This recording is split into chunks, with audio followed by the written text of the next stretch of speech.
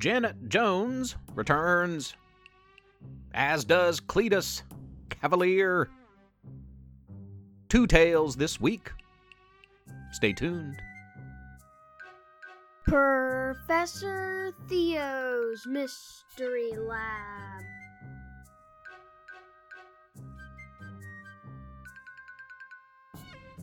Two of my favorites this week, listeners. I'm Professor Theo. Welcome to the lab. I'm broadcasting from the campus of Splendid University in beautiful, wondrous, oft supernatural, downtown Splendid, West Virginia, with two of my all-time favorite Mystery Lab characters, Janet Jones, whose political exploits date all the way back to episode number 7. You may remember Janet as class president at Splendid Elementary. In a couple of years, she also ran for mayor against Pork Chop the Pig, an entrepreneur of the Meatless Jackpot restaurant in downtown Splendid. A lot of history there with Janet Jones for years.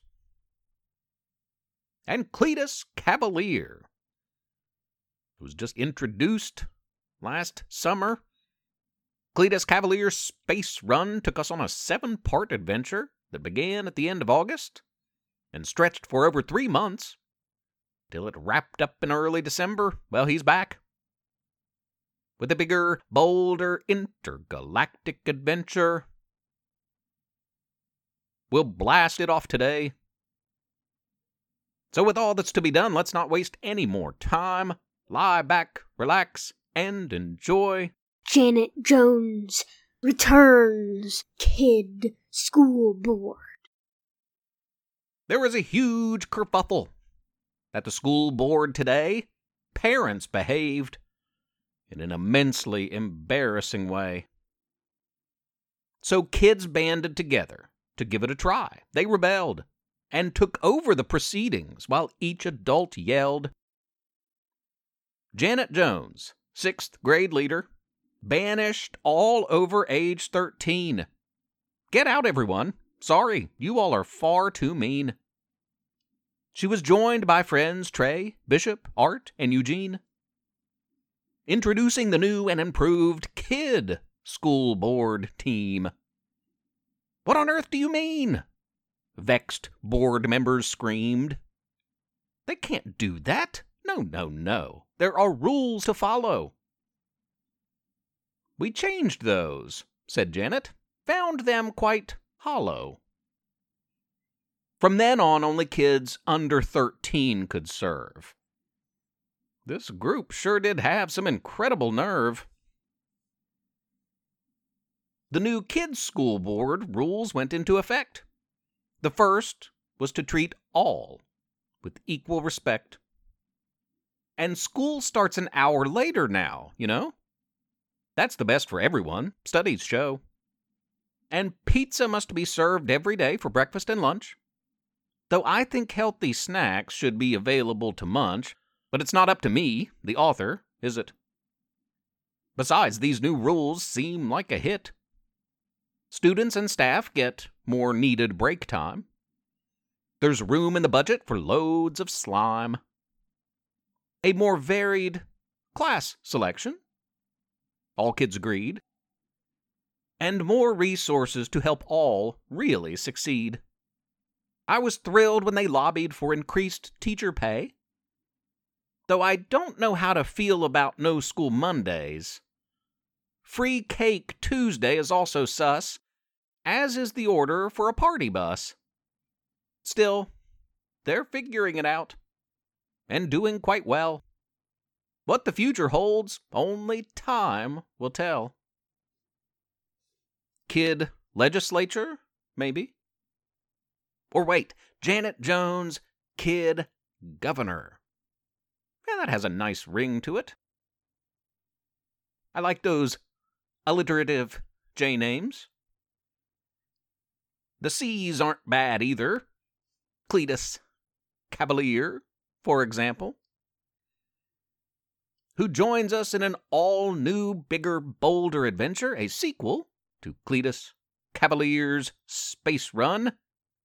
This one titled Cletus Cavalier's Unlikely Alliance of Really Bad Space Dudes, Part 1. Cletus Cavalier awoke, wide-eyed, ready to tackle the day. He sprung out of bed, brushed his teeth, showered, put on his favorite t-shirt and comfy shorts,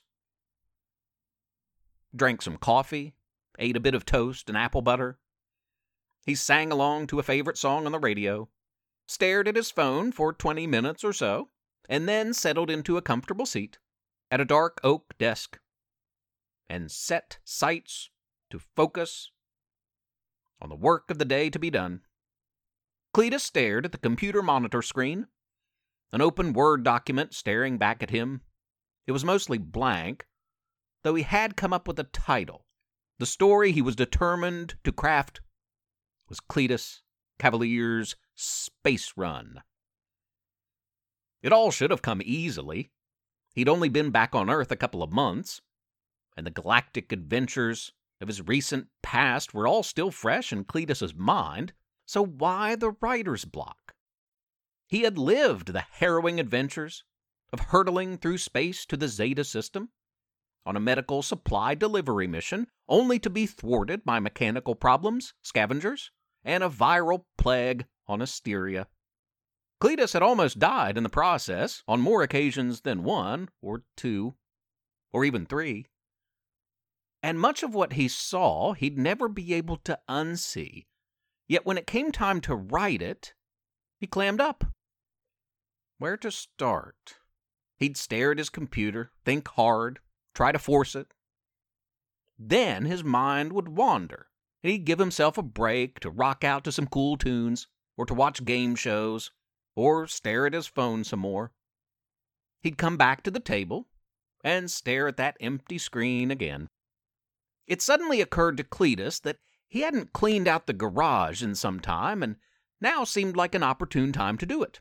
Writers are really good at finding other projects to preoccupy their time and put off the laborious work of putting pen to paper or fingers to keys. Cletus didn't make it to his garage, though. He intended to. He grabbed some garbage bags and cleaning supplies and set out the back door. What he saw waiting for him in his backyard made his jaw drop. Cletus was standing at the edge of a large hole, 10 feet by 10 feet, enormous. And it just kept going down. Cletus couldn't see the bottom. How in the world? Cletus mumbled to himself, unable to fathom how a perfectly normal backyard one day had come to have a tremendous crater in it the next. I was just out here last night.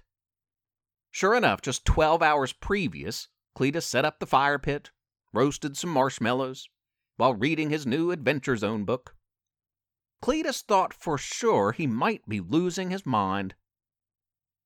Dumbfounded at first, simply staring in awe, he eventually became frustrated. He kicked a large rock hard enough to hurt his foot and launched the thing down into the hole. And Cletus noticed that he never actually heard the rock hit anything. How deep is this thing? The sun was shining brightly from above, yet he could not see the bottom of the hole from where he stood. Gotta be a bottom, right? He asked and answered himself. Yeah. He grabbed another stone, a larger one this time. He held it out over the hole and let go, dropping it into the black void. Nothing. It was dead quiet. He did it over and over again. After a half-dozen rocks, he grabbed a deck chair and tossed it into the hole. Nothing. He launched his weed eater into it. Nothing. Cletus called his neighbor Carl over to help him inspect the anomaly. That's weird, was all Carl could muster as he stood over the hole, looking down into it.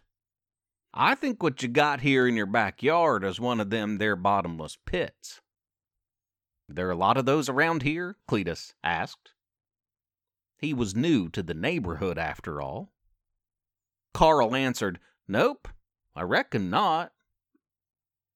Out of the blue and without any sense or explanation at all, Cletus Cavalier had discovered a seemingly bottomless pit in his backyard. It couldn't really be endless, though, right? The bottomless pits don't exist. It has to lead somewhere. And Cletus didn't know it yet. But his pit was a wide open door for opportunity, a direct link to his next adventure, whether he welcomed it or not. End of Chapter 1. And that's the end of this week's episode, young ones. We'll be back soon with more tales of traveling actors and middle school mimics and kids superheroes. And yes, Cletus Cavalier will be back soon, too. I don't think we've heard the last of Janet Jones this year, either. In the meantime, have a wild and wonderful and weird and creative and imaginative and fun week. Be good to each other. Build bridges. Be helpers. Professor Theo's Mystery Lab is written and read by Jonathan Joy. And Levi Joy. I'm Rissy Joy, the proud wife and mother of these two. Please rate and review the podcast on iTunes. Spread the word. Tell a friend. If you don't, Professor Theo might blast you into outer space. If he could do that type of thing, I mean. Also, please consider supporting this project by making a small monthly pledge at ProfessorTheo.com. You can email our family at theprofessortheo@gmail.com or tweet at us at Theo_mystery. Thanks for listening. Tune in next week.